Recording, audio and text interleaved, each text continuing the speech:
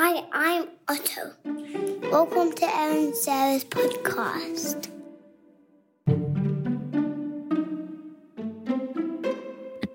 Okay, Vienna, Pharaon. She was my discovery. Sarah is a late bandwagon jumper. I think our mom sent her account to me first. She blew me away in this episode. I mean, first of all, we had to cut out so much shit because we started to open up so deeply about every single wound and cut that we've ever had in our entire lives emotionally. And I had to put a muzzle on Sarah. She couldn't keep her trap shut.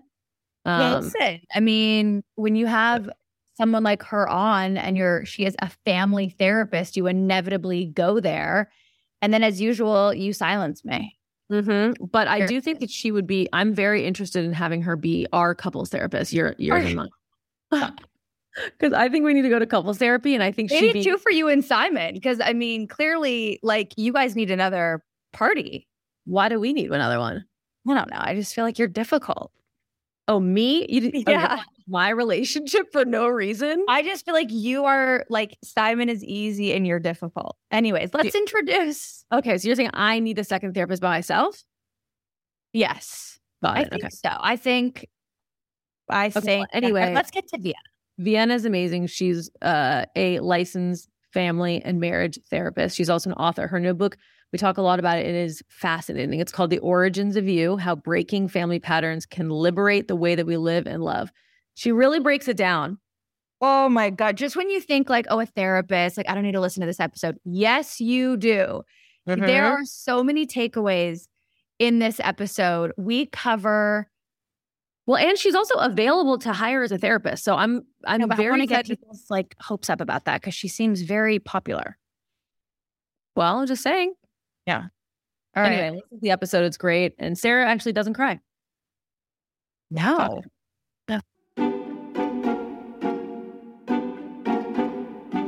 Hi.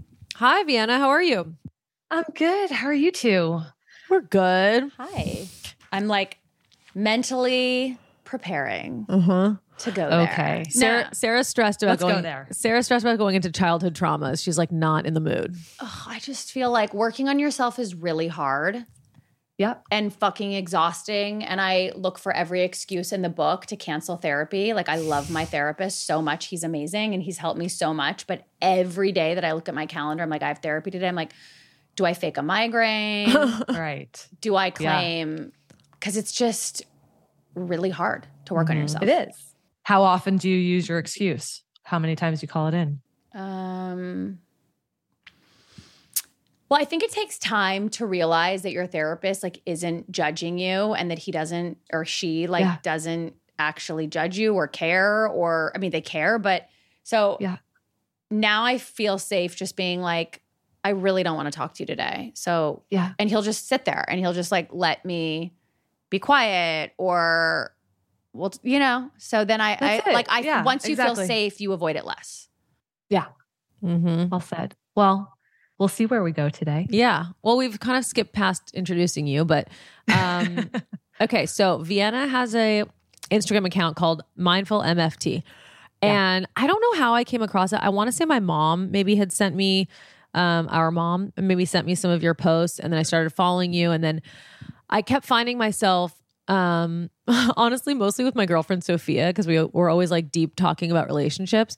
I realized that everything I was sending her, were from your account, and behind this Instagram account is like a real therapist, like a person. Well, and that's the thing is I think we're getting now because of social media, so much insight and help from people who are not licensed therapists and who have monetized through the roof, right? Like we all need to, we all want to make money. We all need to make money. We all blah, blah, blah. But we're now seeing these people who really have no education whatsoever behind what they're preaching. And it's just tough, right? Like, yeah, it's so easy to write a quote that you know will get a lot of traction, right? Like, you know, people will like it, you know, people will share it. It'll be very clickbaity. Or you write valuable, and it doesn't mean that there aren't zingers, like, right? Of course, there are certain things that you might say that are absolutely going to resonate and land. But yeah, this work, I'm a really big believer that if you're not in the actual work yourself. You can talk about anything. You could write about anything. Here, when you're having a conflict with a partner, here are the things that you should be thoughtful and mindful of. And it's like, yeah, except it's so layered and so much more complex and nuanced than that, right? And so I've worked with individuals, couples, and families for over 20,000 hours of therapy, like face to face with people. And that to me really is the education of how there are constraints in relationships, friendships, family dynamics that are so much more complicated than a 3-step process of how to like breathe better and, stay calm and communicate clearly and have strong boundaries. Yeah. Okay. So Vienna, as we've said, she's a licensed marriage and family therapist. Okay. So you wrote a book. This is very interesting. And I'm like so in the beginnings of like unraveling all this shit. I am late to the party, as anyone who's listening to this podcast knows. Though I do believe it's really never ending. Like what I'm finding is I don't think this shit's ever going to end. I think it's going to just be a constant. It's also crazy because you're 2 years in and you feel like you just started. Like that just goes to show you how much there is to dig through, because it's like the first 6 months is just resistance and like rejection of the whole thing. And then you start to like accept a little bit, but then you like slip back into your old patterns, and then it's like a real process. I have had literally no understanding of why I am the way I am until my late 30s. Like I always was just like, I could never connect the dots. Like I'm only now. You're not so late to the game, honestly, right? It's like I hear you, and maybe Erin, maybe you started sooner. Or well, I started at 3, so I got a head start. Okay. Right, but it's like you are not late to the game. There are so many people who don't do this ever. There's so many people who wait until their deathbed to even acknowledge certain things, right? It's like you're okay, right? Like you're right in the sweet spot right now. But it is a hard thing to look at. We don't want to open Pandora's box. We're afraid of what we're going to find. Is it going to be too much? Maybe we've worked really hard to get our relationships with family to a certain place right now, and the fear of disrupting that is overwhelming. For some folks, their family are no longer living, right? And so the idea of opening something up and not being able to have a conversation with that person is disorienting and again, also overwhelming. And it's really easy and common for people to hold the narrative that they did the best that they could, right? And with what they had. And that becomes the excuse or the explanation. We know that they also had complex stories as well, and they did better than their parents did, and yada, yada, yada. And those things become all of the excuses, all of the reasons that we want to turn away. We compare our lives to other people who have had it way worse than we do. And sometimes we feel guilty for even saying like, oh, this was hard. When like your life story isn't as quote unquote bad as somebody else's. But all of those things are distractions away from honoring what your story actually is and the pain that is there. It's like pain doesn't go away whether you acknowledge it or not. It still existed. It still happened. And it's still taking space up in your body, your experience, your mental load, all of that. And so, we have to find a way to get there. And to your point, Sarah, like sometimes we don't go there right away. Sometimes it requires a lot of safety in therapy where eventually you're like, okay, I trust you, or like, I do feel safe enough to open this up and everything isn't going to come crashing down. Or if it does come crashing down, I trust that I have someone in you to kind of hold my hand and walk through the rubble. So I have 2 things to say before I forget. Number 1, I think therapy for what it really has done for me overall, and we can dive into my experience and Erin's experience, it's really given me permission to cut myself a little slack, because I think I've internalized so much hatred towards myself and so much like self-esteem issue, because like, why am I like that? Why do I do that? And therapy has made me realize like, it's not my fault. Like, it's really not my fault. Like, yes, you have to take accountability for sure. But when you have an understanding of your childhood and these things that were instilled in you in such a young age, you really like learn to cut yourself a little slack. It doesn't mean that you're not responsible for like getting it together and fixing it and being better. But it has made me like give myself a little bit of a break, and it's like taken a little bit away of my self-loathing. Number two, and I want to dive into that. I'm triggered by a lot of things, but I'm really triggered by, well, he did the best he could. She did. No, you fucking didn't. You didn't do the best you could. I really am tired of hearing, well, she did the best she could. He did the best she could. I don't buy into that anymore. And I want to talk about it because I think that that's a cop-out. Like when you hear like, oh, well, your mom did the best you could. It's like, well, no, like it's our job before we procreate or in the early stages of parenthood to be better and to do better so that we're not doing this shit to our kids. So like you didn't do the best you could because you could have done better. Does that make sense? Like, yeah, I came in hot today, so I'll let you talk now. Ooh, I like it. To the first point, so there was a time early in my relationship with my now husband. We were in some conflict. I have no clue what the conflict was about. I can't remember it at all. But I remember that I became this like point prover, needed to be right, was like doubling down, tripling down, like couldn't stop. He was like, I got it. I'm like still going, right? And I am having this out of body moment experience where I'm watching myself behave this way. I'm like, shut up, stop talking, like, let it go. Right. But here I am, I keep going, I'm proving my point, I need to be right over and over and over again. And listen, and I'm a therapist, I'm in this work, right? And I finally had this reflection. And I think this is so important for people to hear is that our behavior, and I had a lot of shame and embarrassment around that behavior. I was also, if I'm being really honest, was fearful that if I didn't find a way to shift that, like, why would anybody want to stay with me if that is how I behave in relationships? And so I worried that maybe he would exit the relationship. But when I took some time to say, like, why do I need to be right? You know, like, what is this protecting me from? I was able to trace it back. So my parents got separated, went through a 9-year divorce process when I was in first grade. It was highly conflictual. My dad's super manipulative, psychologically abusive, gaslighty, lots of paranoia, emotional flooding, just a lot to be around. And kind of fast forward, one of the things that I realized is that in watching the psychological abuse and manipulation go down is that being right was literally safety for me, right? Because him being right was like, he was so quick with his words. He was constantly able to manipulate and make people feel like they were crazy, right? And so as a little human experiencing this and observing it and watching it, I got really good at tracking things so that I could know what was true and what was not true, right? And so being right and being able to prove my point that my story, what I'm seeing is accurate, was a way of providing safety for myself. And it was traced back to that.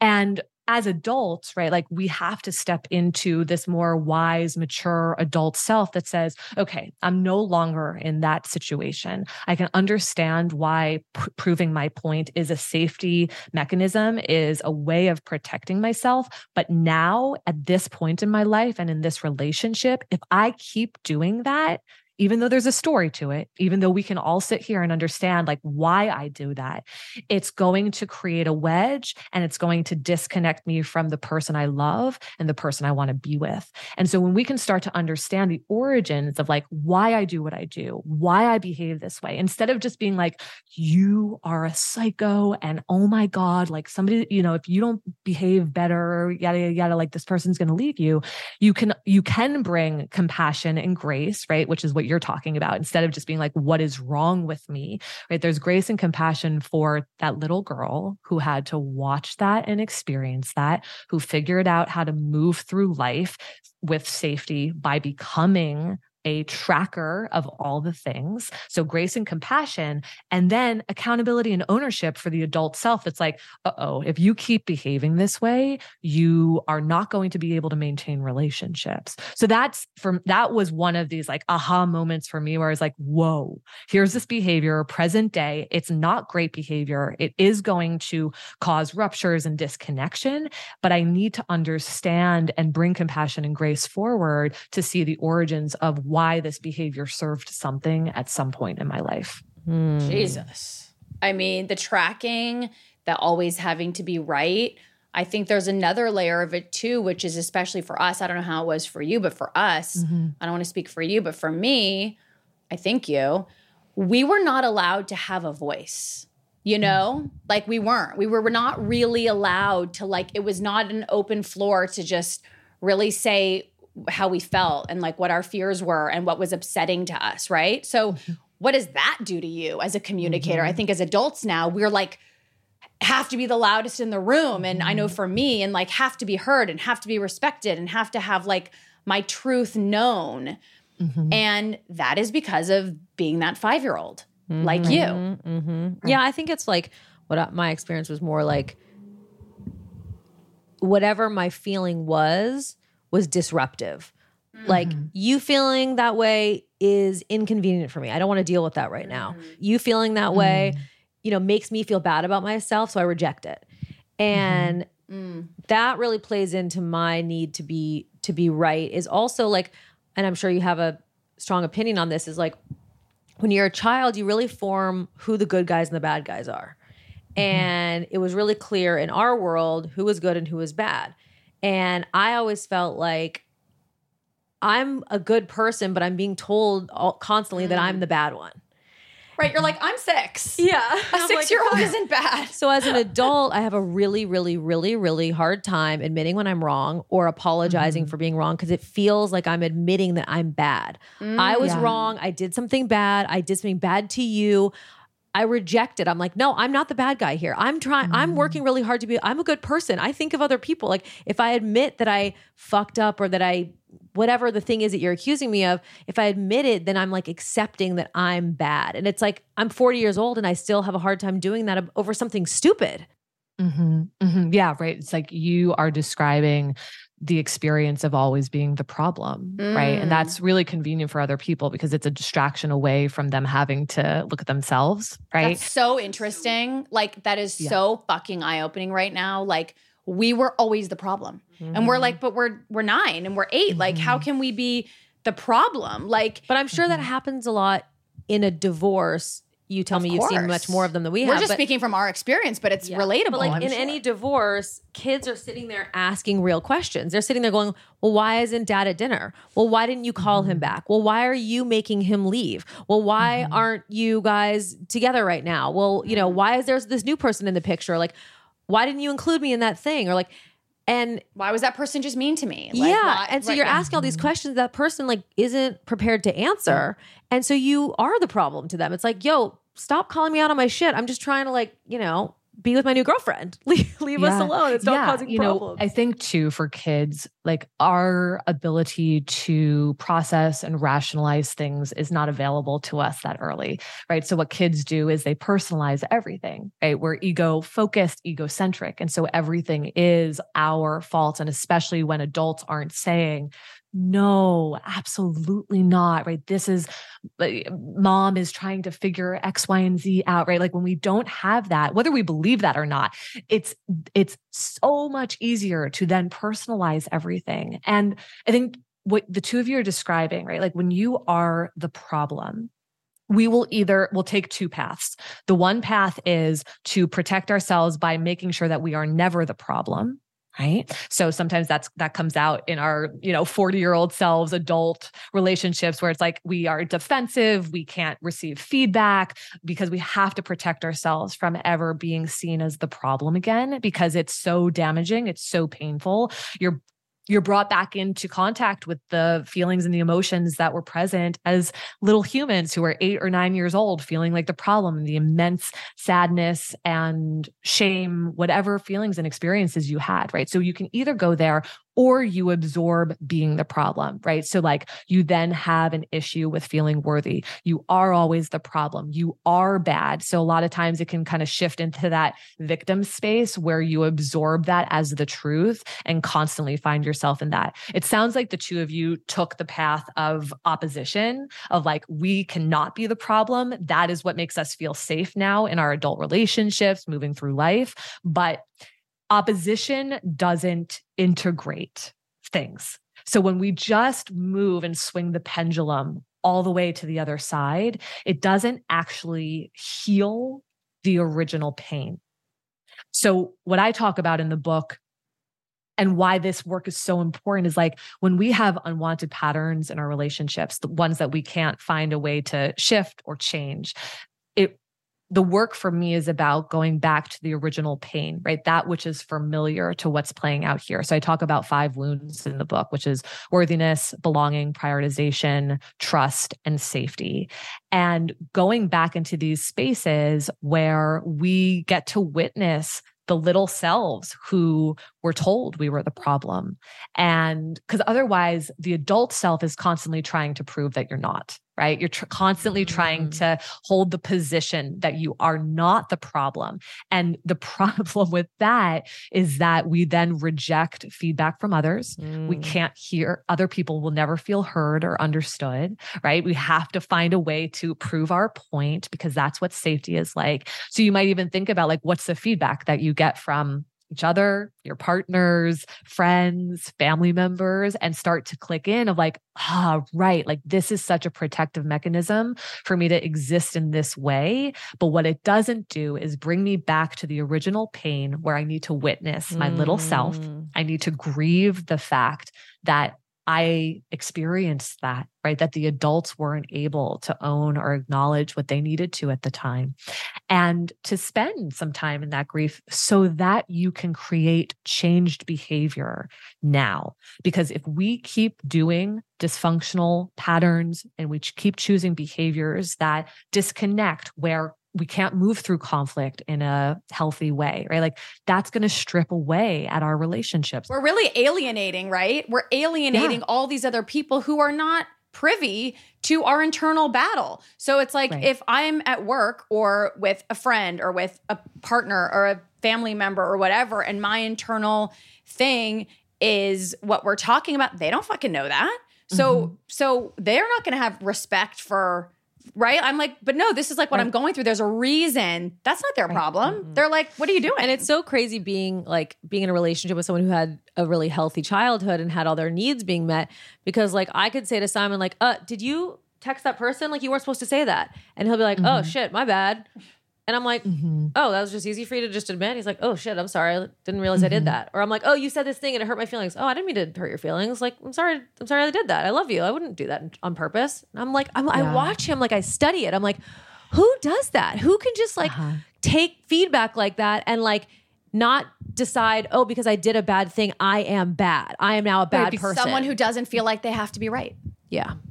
Right. And like, without knowing much of his story, right? It's like someone who didn't feel like he was the problem. It's like there isn't a story there. His pain is different than your pain, right? Period. And Sarah, like in partnership, right? Or like in any type of intimate relationship, I would say I would want us to know each other's stories and our internal worlds, right? It's like you probably do know quite a bit about your partner's family and their story. And like that is so important. But when we come at it blind, right? When we're not aware of what could be playing out in a particular moment, then we're just fighting about the thing or we're just frustrated about the thing. And we're not taking into account that, okay, there's a big story that's showing up in this moment. There also might be a big story for the other person showing up in this moment as well. And how are our unresolved wounds playing with each other in this space, right?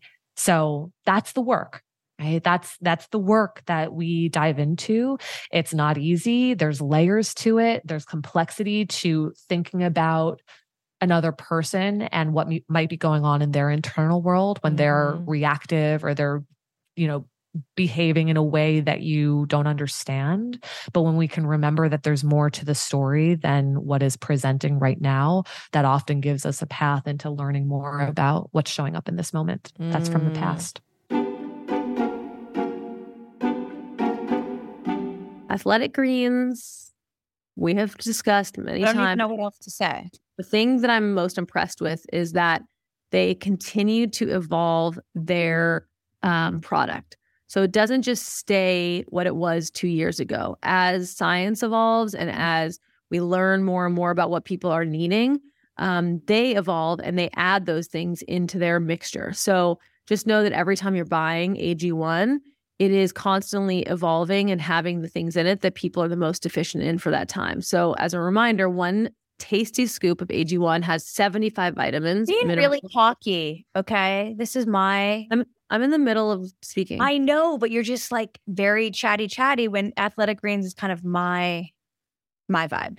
Okay, well then, you know what? Take it away, Sarah. Okay, so I had a thought. It wasn't a thought, but I wanted to say... I was literally in the middle of explaining what's in the scoop. Do you want to do that for me? I understand, but I don't want to jinx it, okay? I don't want to jinx it. But everybody in my house was sick a couple weeks ago. Everybody. Everyone had the cold, the sore throat, everybody. I was the only one that did not succumb. And I am the only one, Tommy doesn't take it, the kids don't take it, that did not get sick. So in one scoop, okay, one scoop, you get really everything you need. Instead of having to do like 50 capsules where you're like, oh gosh, swallowing pills is annoying. It is one scoop. And in that one scoop is 75 vitamins, minerals, whole food sourced ingredients. That includes a multivitamin, multimineral, probiotic, green superfood blend, and more in one serving. How do they get that all in one serving? And it tastes good, by the way. It's like not even bad. Mm-hmm. It really does. So to make it easy, Athletic Greens is going to give you an immune-supporting free 1-year supply of vitamin D and 5 free travel packs with your first purchase if you visit athleticgreens.com/foster today. Again, simply visit athleticgreens.com/foster to take control of your health and give AG1 a try. This episode is sponsored by BetterHelp.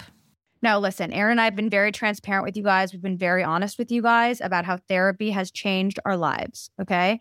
Therapy has put us in a position in life to have healthy relationships, to like... Well, you're still working on yours. I'm there, but you're still getting there. Well, you need a lot more. So true. You are really killing it over there with your perfection. Thank you. I don't think you're ever going to not need therapy. And I don't think I'll ever not need therapy. I mean, listen, maybe there will be a day, but it is an ever evolving process, our mental health and taking care of it. So it used to be that therapy was really only for like rich people. It was like you had to like really have a lot of money to have access to therapists and to better yourself. But companies like BetterHelp have changed that. Companies like BetterHelp have made therapy accessible to everybody, which we love businesses like that. Yeah, I love that BetterHelp is just making therapy easier for people to access and more affordable and more convenient because there's nobody that should not be able to do it. No. So when you're at your best, you can do great things. It's really easy. Everybody, by the way, everyone gets depressed. Everyone gets overwhelmed. Everyone struggles to be productive enough. And like everyone needs, help feeling empowered sometimes and help just making changes. And so we really support you reaching out to someone at BetterHelp because BetterHelp. It's also very easy and convenient that you literally fill out a brief questionnaire. And then from that questionnaire, you get matched to a licensed therapist that makes the most sense to you. And if it's not working, if you don't feel a connection, they'll switch you to somebody that is a better fit for you. They really do make it a very easy and seamless process, which, let's be honest. Yeah. So if you want to live a more empowered life, therapy can get you there. Visit betterhelp.com/foster today to get 10% off your first month. That is BetterHelp, HELP.com/foster. You say that pain wants to be healed. It's desperate to be healed. It's there to be healed. Mm-hmm. It's just like a matter of when. Like that is our work. That's our work, right? It's like pain's not out to get us, right? Like pain isn't out to destroy our lives, right? Our wounds are tugging at us, right? Because they want our attention so that we don't have to keep looping through the same patterns that keep reminding you, yeah, you are fucked up and you are the problem, right? Like that pain doesn't want to ruin us. Right? It wants to be healed. Our wounds want to be witnessed. They want to be addressed. They want to be felt. They want to be experienced. They want to be grieved so that we can then choose differently and have the resolution that we're craving, right? Resolution changes the way that we live. And it changes the way that we move through our relationships, right? Like that's the gift. I know it can be hard to see it when we're in the like mess and thick of it, but that's Yeah, like that's what I have seen over and over and over again. I like how you give the pain its own, like it's like a third party, because when we react to something negatively and we're not proud of how we reacted to it or how it triggered us, we personalize, oh, I'm awful. I'm bad because I raged at that person. I'm bad because I reacted, because I got defensive, because I acted jealous, because I was competitive. But when you say like the pain wants to be healed, the pain wants the attention, it kind of helps. It's interesting when you can, and I think it seems like it's healthy, when you can give your trauma and your pain its own identity. It's not you. It's something that you have to learn to resolve. And it's maybe outside of yourself. Like I notice when I say to Simon, like, what, you did that thing. And he'll be like, it's so weird that I did that. I wonder why I did that. But he doesn't really like personalize it. It's more like, oh, I'm fascinated. Like, I wonder why I did that because that wasn't my intention. God, he really is so healthy. I know, it's so annoying. But where if I have that conversation, I'm like, oh, I'm bad because I did that thing. But there's something about the way you talk about the pain as like this third entity that almost helps be able to look at it. Because you don't feel like it's you. Like the externalizing of it, right? Where it's like, okay, now I'm like looking at you in the eyes. Like, what do I need to learn about you? How do I get curious about you and recognize that this is just a part. It's not all of me. It doesn't identify me, right? It doesn't make me bad.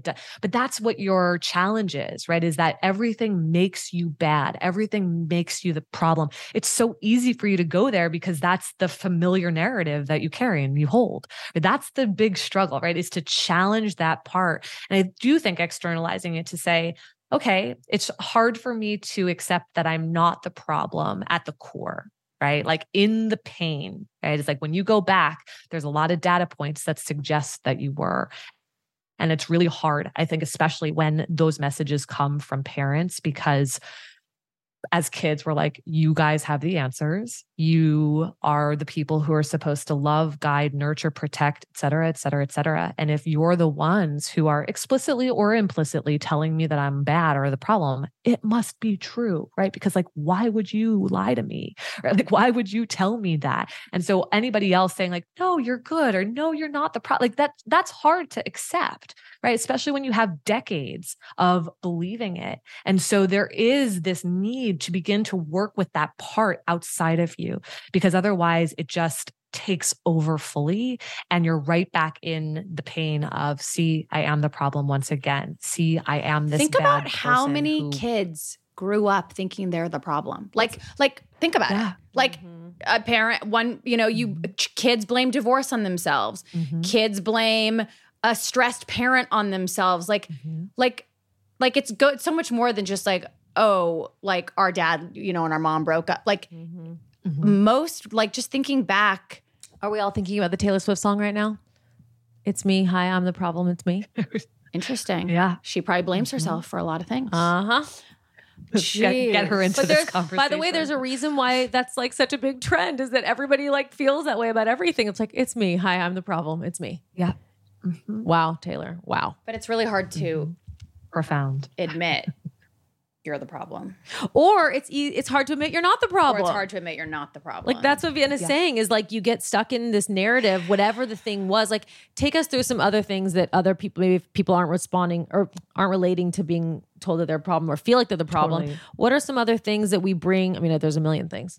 There's so many, but yeah, let's go through a few, because I think it's going to resonate for a lot of listeners, right? So like the worthiness wound that I talk about, so much of what happens in worthiness is about the conditions. So if you were a people pleaser, a perfectionist, a performer, right? If you needed to get the straight A's, if you needed to be a phenomenal athlete, if you needed to be more quiet, if you needed to be the comic relief in order to get love, connection, validation, presence, attention, right? Like that creates the conditions for your worth, right? So am I worthy? Am I good enough? Am I deserving? Okay. So the performers, the perfectionists, the pleasers, the peacekeepers, right? Like those folks are going to really resonate with a worthiness wound. Who do I need to be in order to be loved and chosen by you? What the hell? So now I have two of them. I thought I was only going to have one of them.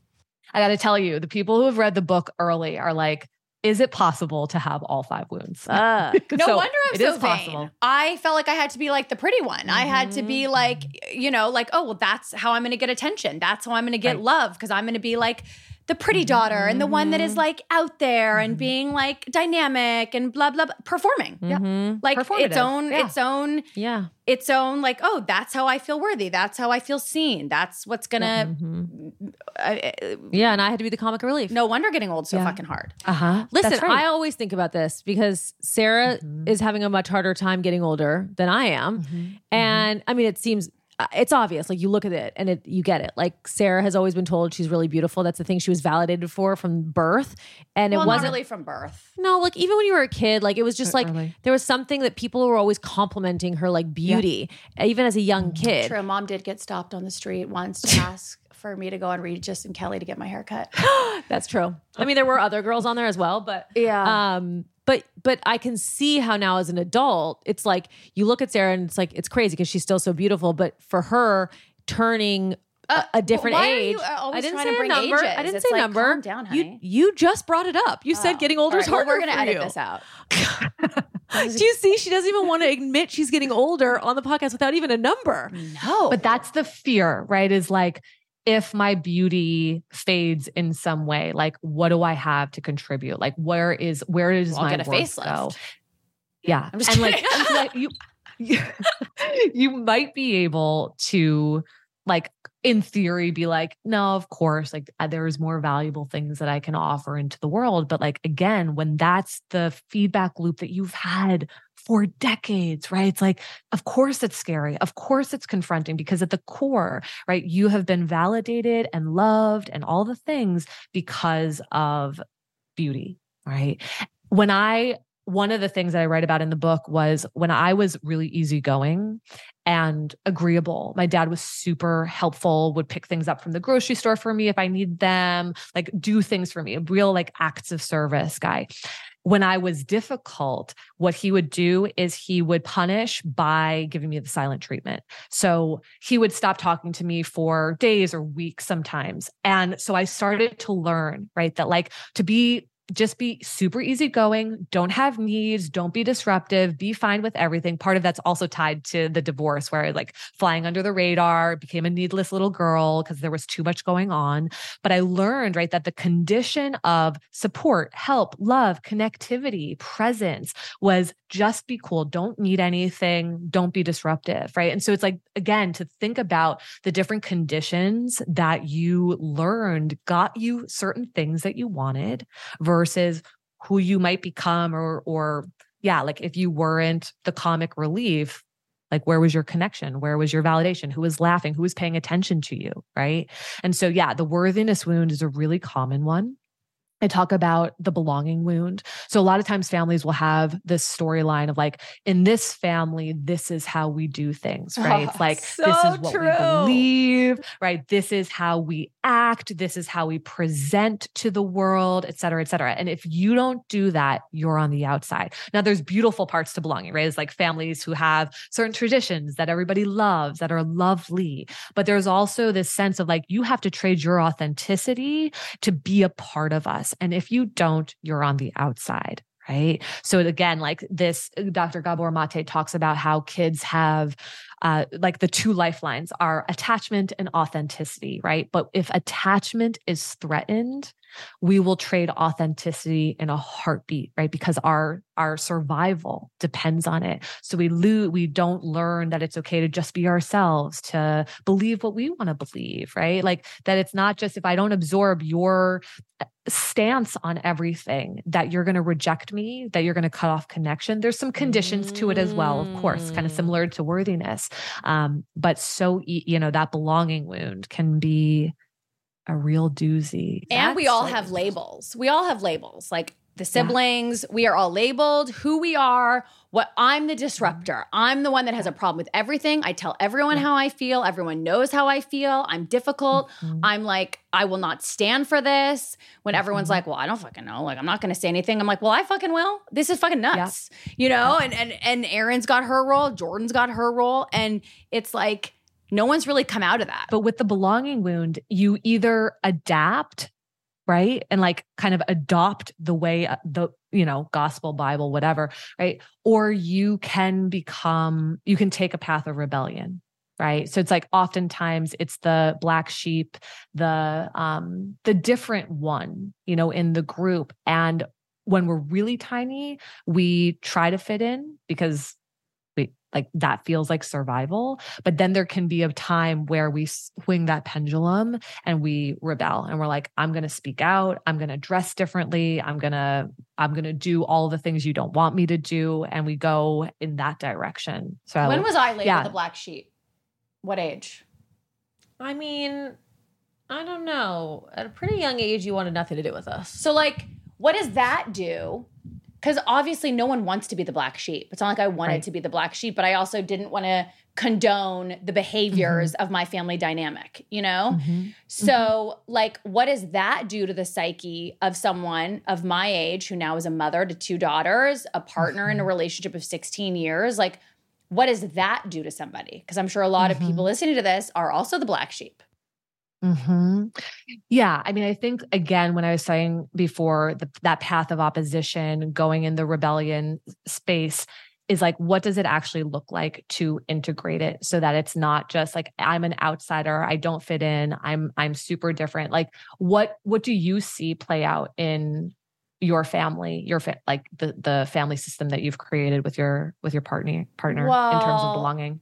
I don't know. I mean, it's interesting. And it's like, this is a whole other episode, or I need to go away to a place for sure to like figure all that out. But I do think that I'm a really good parent. And I really think that I try to give them, as we all do, what we didn't have. I give unconditional love. Like that is numero uno, because I did not grow up with unconditional love. Yeah. So it was conditional. I had to be a certain way to get love, right? So I am like, I go so the opposite with my girls. I also subconsciously, I think, have gone out of my way to make them never feel like they're the problem. They could spill something and I'll be like, no, it wasn't your fault. It wasn't your fault. Like, it's fine. Like, we'll get through it. Like, we'll clean it up. So I don't know. I mean, I know I'm fucking them up for sure. I just don't, I'm not sure exactly how, but I know I am. Yeah. I mean, like there might be a little bit of the overcorrection, that happens where it's like, I want so badly to make sure that nothing ever happens to them. Right. And so you kind of like go all the way out there. Yeah. Like of course we're going to fuck up our kids. Like people are like, what do I do to make sure that I don't, screw up my children? I'm a mother as well. So I know the, the pressure of that. But what I say to people is, your commitment to resolving what's unresolved is the greatest gift that you can give your children. You are going to screw up. You're going to say the wrong thing. You're going to overdo something. You're going to try to protect them from things by going all the way above to the other side. You're going to let them down. You're going to disappoint them. It's going to happen. But when you can take ownership, when you can acknowledge things, when you can keep working on resolving the stuff from the past, like that is going to eliminate the things that they have to continue to work on. They're here in an imperfect world, in an imperfect family. They're going to sit on their therapist's sofa at some point, 15, 20 years from now and talk about the things that they need to resolve. Your job is not to create a perfect environment for them. But it sounds like you're doing the work, honestly, to try to minimize as much of that for them as possible. Oh, they definitely do not have a perfect environment. And I think I also resist doing couples therapy. I mean, I'm in a relationship of 16 years. I think I resist at the fear of it not working out, right? Like I'm 16 years with this person and over my dead body are my kids going to have to like be shuffled back and forth to houses and have to potentially like deal with other families and other children. And it's traumatizing meeting new families your whole life. It's traumatizing getting introduced to new women, new kids, new this is your family. You have to love these people. That is that is really like a lot. So for me as a parent, I'm like, I don't know. I mean, Tommy could be like cheating on me with like 50 hookers and I probably would just stay because I don't want my kids to have to deal with that, right? Obviously this is not healthy, but I'm just saying like, we are all just trying to give our kids a life that we didn't have and avoid them having the life that we had, and sometimes to their detriment and our detriment. Totally. Right. And like, hopefully that's not the case. That's what's playing out. The 50 hookers? It's, I think to your point. Yeah, we all hope so. But to your point though, sometimes the fear of recreating something for our children keeps us in something that, again, this is not about your specific relationship, but for somebody listening, right? Like it might keep them in a really unhealthy relationship because they're trying to avoid the outcome that feels so intolerable to them, right? Because it was so traumatizing or it was so disruptive. And it's hard to imagine that there could be a different experience that plays out. So, for example, not everyone has that same story just because their parents went through a divorce. Some people feel so blessed that they have new siblings or a step parent whom they love deeply, right? So it's really specific to the fact that yours was so painful, right? That yours was so traumatic, that it was not handled and taken care of in a way that helped you feel safe, loved, connected, prioritized, et cetera. Right. And so with that unhealed pain, right, it's like you could possibly stay. And again, this is not relevant to your relationship right now, but someone could possibly stay in a really unhealthy relationship, in an abusive relationship, because they're so afraid of recreating what it is that they experienced. So the question is like, at what expense, And when we have irresolution, oftentimes it's that wounding that's in the driver's seat, making decisions for ourselves and our family, as opposed to our healing. And so would the answer to that be, okay, instead of staying in a relationship that's bad for me and exposing my kids to that, which is a whole different trauma, instead, then we can do it differently than our parents did it. You amicably break up. You ingratiate yourself with the other person's new partner. You insist that you continue being a family and having family dinners and being respectful of each other and embracing, new partners that each other have, and like listening to your kids and hearing when it's frustrating for them, or accepting if they don't like the person that you're introducing. Right. We know them so to. many healthy modern families. We actually know so many of them. Yeah, I think that's her point, is like, just because that was our experience doesn't mean that you never get a divorce, because that's always what it's going to be like for your kids. You give them a better version of that if that's what's right for your family. Yeah. I mean, right. Like what you just described is ideal. Right. And I think the risk for some people is when the pain hasn't really been addressed, then it's easy to go to what Sarah was just describing, right? Like I cannot even tolerate the idea that my children would have to go through this. But what it eliminates is the fact that we as parents, as adults who love these tiny little humans in the world, can be really connected and attuned to making sure that they feel worthy, that they belong, that they're prioritized, that they can trust us, and that they're safe in this world.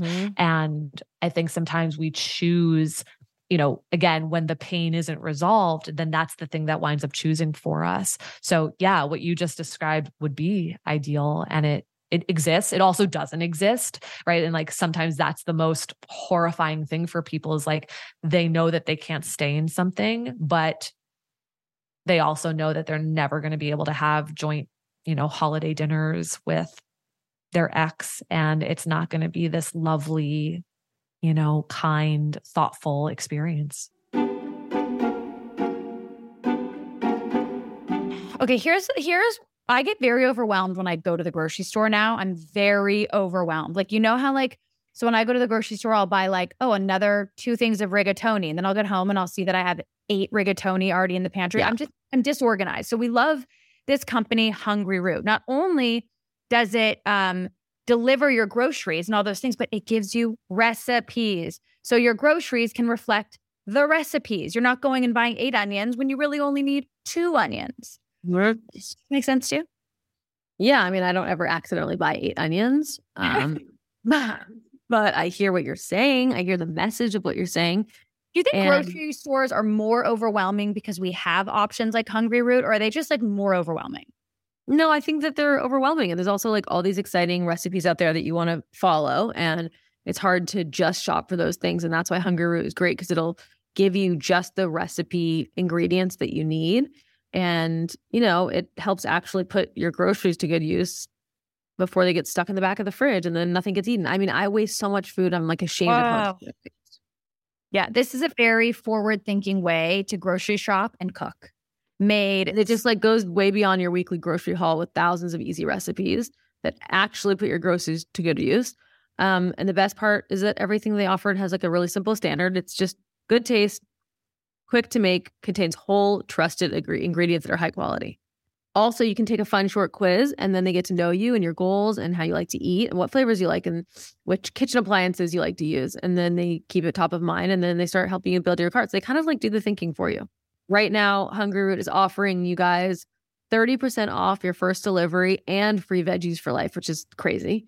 Just go to hungryroot.com/Foster to get 30% off your first delivery and get your free veggies. That is hungryroot.com/Foster. Do not forget to use our link so that they know that we sent you. Base. Okay.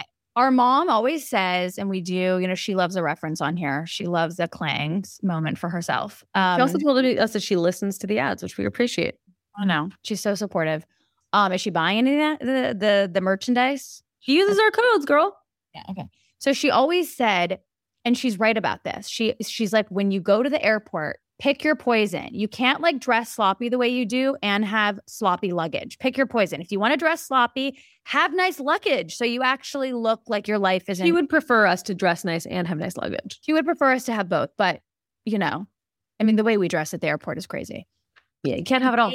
Yeah. And base just sort of elevates the whole vibe. It's kind of like the go-to luggage that everybody's using. What's the bag? The Weekender. Everyone's getting that. I love the Weekender. I have the tan colored Weekender and also the navy Weekender is really nice. Their luggage comes in multiple sizes and colors. We talked about the Weekender. Everyone says the Weekender is just the most functional. That's sort of like, it's sort of the feedback. Okay. They have 30,000 5-star reviews. We have a company. You can't buy that. You can't fake those. You can't fake the reviews. If we could buy them, Sarah would have bought them by now. I would have bought them. I would have deleted the negatives, kept the positives. You can't buy that. They have 30,000 5-star reviews. Right now, Base is offering our listeners 15% off your first purchase by visiting basetravel.com/Foster. Go to basetravel.com/Foster for 15% off your first purchase. That is BEIS travel.com/Foster. All the things that Sarah was just talking about, how like being introduced to new families all the time when we were growing up. Like one of the ways that it played out in my life was that when I got together with Simon, who's so close to this family, he was like, my parents are your parents now. This is your this. And I was like, what did you just fucking say to me? I don't need new parents. I don't need another family. I decide who my family is. I was like so like enraged at this idea that someone else was deciding who my family was. And like, oh, you have new family members, you have new parents, you have new siblings, you have new cousins. I was like, no. I've been down that road. I'm done. I have enough family. I got more than I want, actually. I was like so offended by it. And Simon was so confused because he's like, okay, I just thought it was like our dream that like your nieces are my nieces now and your sister's my sister. Like, nope. He would like call Sarah his sister and I'd be like, why are you calling her sister? She's not your sister. It's your sister-in-law. He's like, why do you want to create this distance between us? Which I didn't want to create distance. I just was trying to like protect this thing from repeating itself, which it wasn't the same thing by a lot. Right.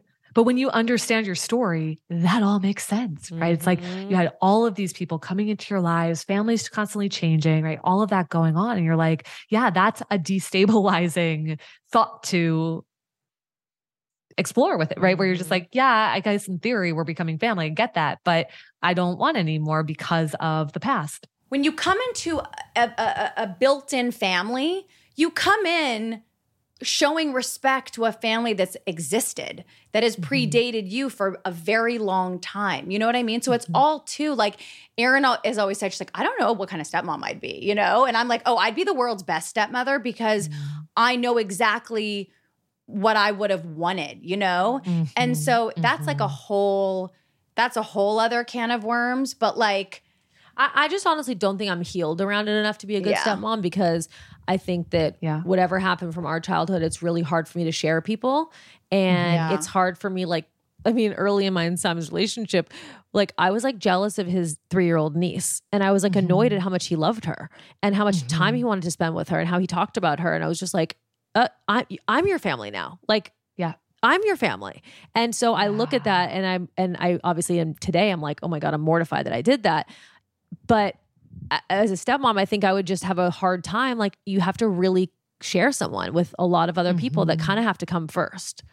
Yeah. Well, and thank you for the alley-oop, because the third wound that I talk about in the book is the prioritization wound, right? Which is like wanting to feel like you are important in that other person's life, right? And like, that's what was getting activated is like, if I have to share this, right? That insecurity, am I a priority to you? Am I the most important to you? Like, how do I do this? And especially again, with your origin story of having to share so many people and maybe having to perform to get that attention and the validation and the love, right? It's like, it makes sense why there was jealousy there. The prioritization wound, often happens when we have a parent who is a workaholic, or there's addiction in a family, or there's a mental health challenge that takes up a lot of space and energy in a family system. It might look like the conflict between the two adults being something that's just like constant and the focus, or, a parent after a divorce, maybe dating constantly and being fully engrossed in their own life experience that they're not even asking about what's going on in your life. But, and I talk about this example in the book, a client of mine who had a single mom. She worked 2 jobs, double shifts every single day. He loved and respected his mom so much. They only got to spend Sunday mornings together, went to church and then brunch afterwards before she'd go off to her next shift. And he, in the sessions, he could really rationalize that like what she was doing was her way of prioritizing him, right? Like she's giving everything she's got to make sure that his life is set up, but it didn't change the fact that he still wanted to be prioritized by her through time spent with him. It was so hard because it's like, and this is an important thing for people to hear, is that a lot of times we think that wounds have to come from these like negligent, abusive, malintended places, but sometimes wounds come even when people are doing their to your point, Sarah, we'll have to come back around to it. But even when somebody is doing the best that they can, well, it sounds like this woman was doing the best she could. Yeah, right. It's like she's hanging on, she's giving everything she's got, but there can still be a wound because he doesn't get to spend the time with his mom that he wants to have. And so back to the wounds though, right? Like the prioritization one is, I want to feel important and I don't feel like I am in this person or these people's lives. And so what might that look like is that we could choose partners or friendships where we are still deprioritized. So even if it's not apples to apples, right? Like if you had somebody who was an alcoholic as a parent, you might be very adamant about never choosing someone who drinks, for example, but maybe you wind up finding somebody who doesn't drink, but works a 90-hour work week. You find yourself in relationships where you still become deprioritized, right? And that's a really common kind of repeat pattern that people will find themselves in. Or you're like this person who prioritizes everyone else over the top, right? You give and you give and you give so that you're modeling the example of how you want to be treated, but you're boundaryless. There's not a lot of reciprocity in your relationships. You feel like the only way to be prioritized is if you prioritize every single other person in your life kind of to the max, right? Do you believe in the love language theory? Because it kind of reminds me of that, like giving love the way you want to receive love. Yeah, right. I mean, I think that there's a lot of value to it. Obviously, it resonates for so many folks, this idea that like, yeah, the ways in which I received love growing up or didn't receive love growing up is going to play into the ways in which I give and receive it, or the ways that I want to. So yeah, there's relevancy to that. I know people don't like necessarily abide by it. They're like, here are other ways in which I want to feel loved, or all 5 of them again. But yeah, I think there's resonance there for sure. Yeah, Sarah? No, I don't know. This is just so good. I think I need you to be my therapist. Also, I need to. We're going deep.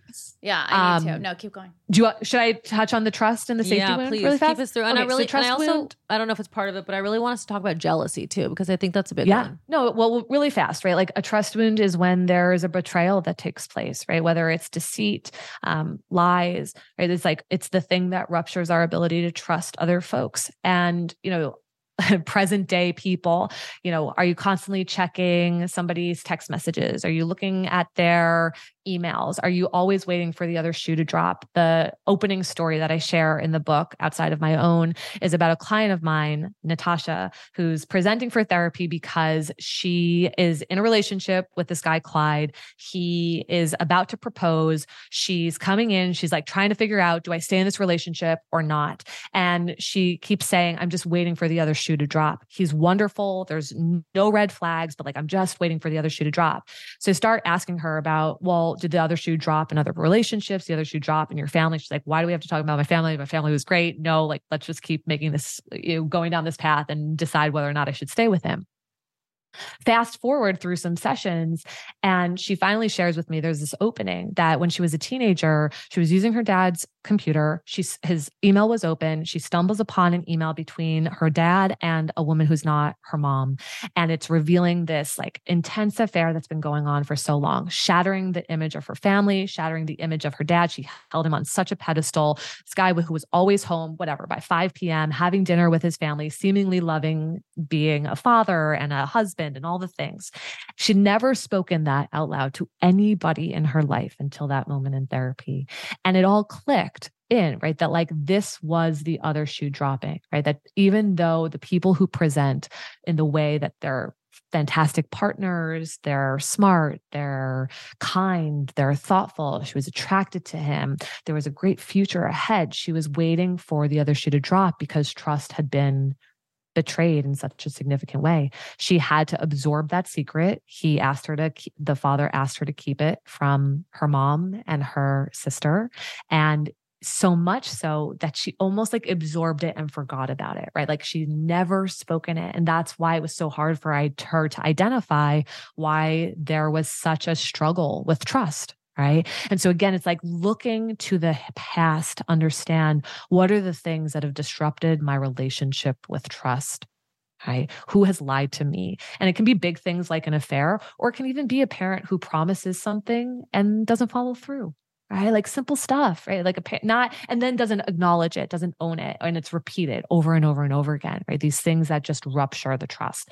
And then the last wound is the safety wound, which is a really delicate and tender one. Obviously, when we're talking about the absence of safety, we are also often talking about abuse, emotional, psychological, physical, sexual, et cetera. So this is a tough chapter that I, encourage people to be super careful and tender with, but essentially, the wound is the belief that other people do not care or have concern for your overall well-being, right? That they are not honoring and respecting your overall well-being. And, it's a lot of recklessness, negligence, abuse. And, we oftentimes put massive walls up, right? When we can't, there's trust intersection with safety, but when we can't trust people around us and we don't feel safe and secure in this world, so those are the 5 wounds that I cover.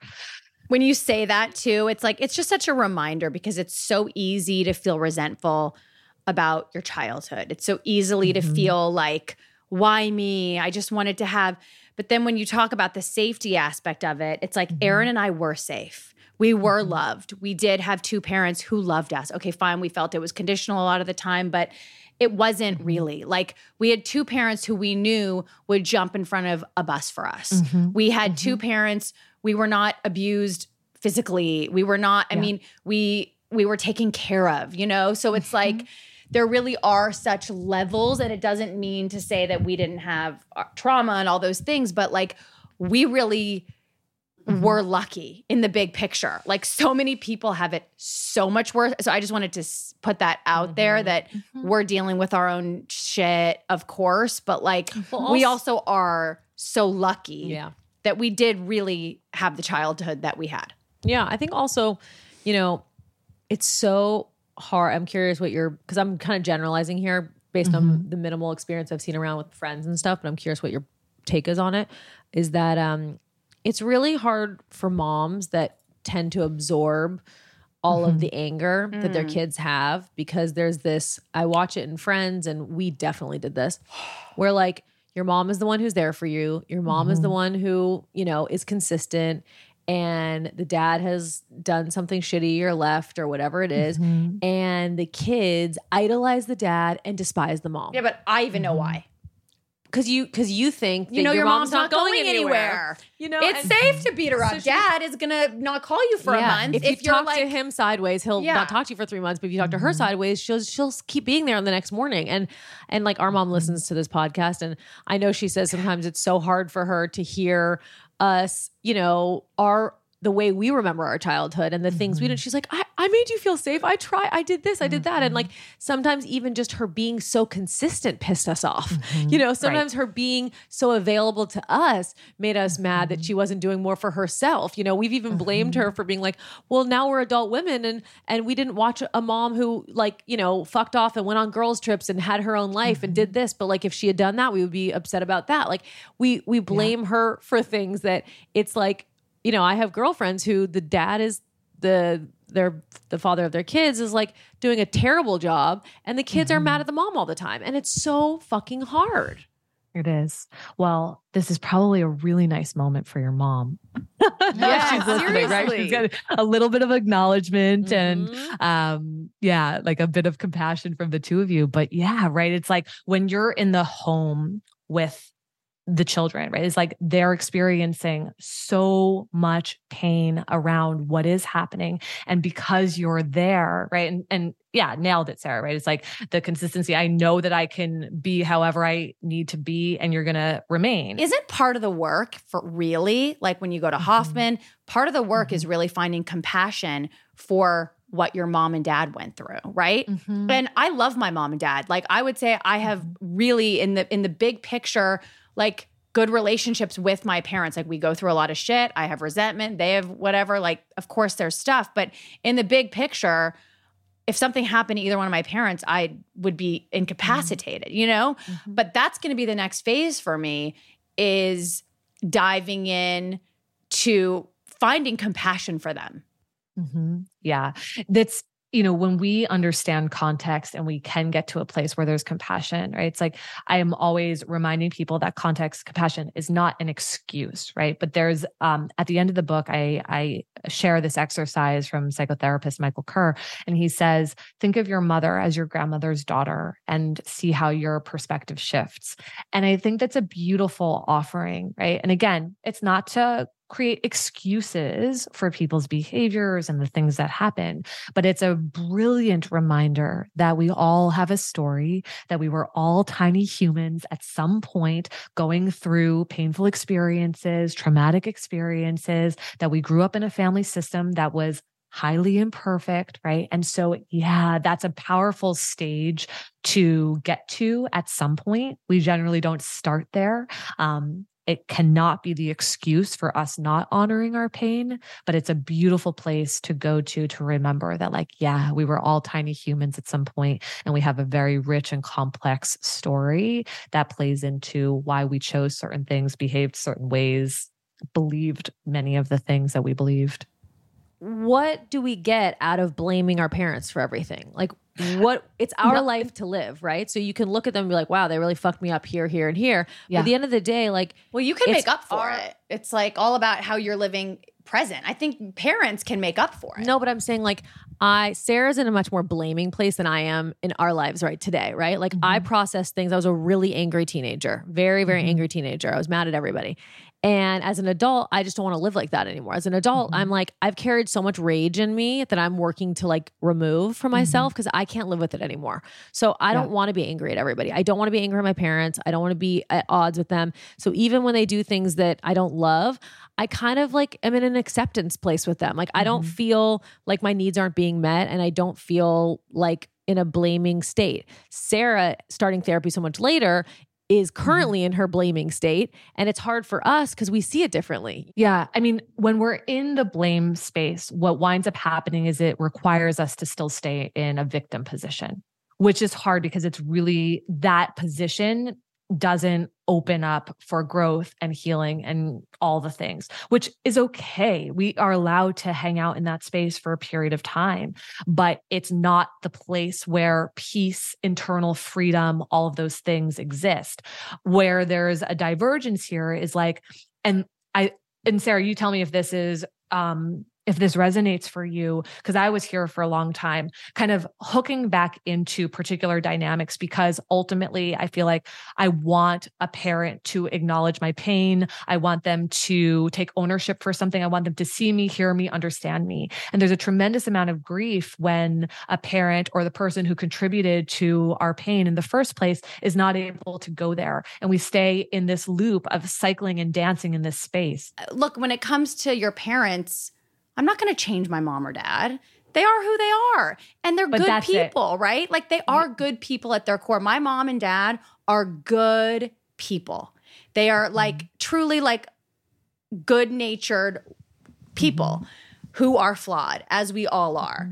But I'm actually not. Yeah. But you're nailing it, because what you're saying is you're having to release the control. But releasing control means that you then have to grieve the fact that things are not going to be different. Yeah, that I they're think not going to change, right? Yeah. And that's what you're talking about, Erin, is like, you're at the place where you're like, you're not going to change. I know that, and I'm in that position. And so I don't need to engage with you in the same way. It doesn't mean that it doesn't rub you. It doesn't mean that it doesn't activate something within you, but you don't hook back into the loop, right? And Sarah, for you, part of it is like to get to a place where we don't need to control what they're doing anymore. All right. I am very passionate about all of the toxic stuff that kids eat. And, we always think about, the dangers of big pharma, but we forget about the dangers of wellness brands too. There's a lot of wellness brands that do a lot of greenwashing, that pretend that they're healthy, but they also have a ton of crap in them. And it's really scary to realize. It confuses parents. Yeah. Well, also, it's one thing with like our food, but with kids' vitamins, that they're basically, all these companies are making these vitamins, which are essentially candy in disguise. There is like more sugar in half of these kids' vitamins than in a freaking Kit Kat. It's really crazy. So Haya, being Haya, we're like, no, we have to change the game here. Like our kids can't be digesting this kind of shit. So it's a pediatrician approved, super powered, chewable vitamin. Okay.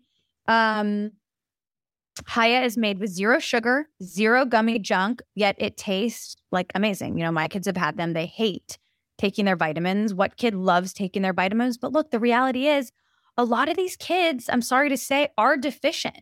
And you really do need to replace your vitamin D, your vitamin B, your all these vitamins. And because our food has less nutrients in it. That's why so many people are so deficient in so many things.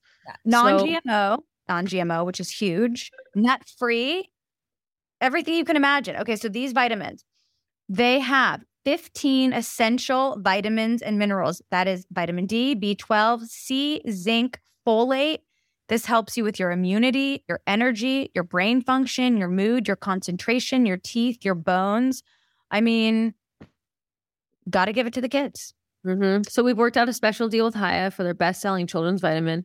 You can receive 50% off your first order. To claim this deal, you have to go to hayahealth.com/Foster.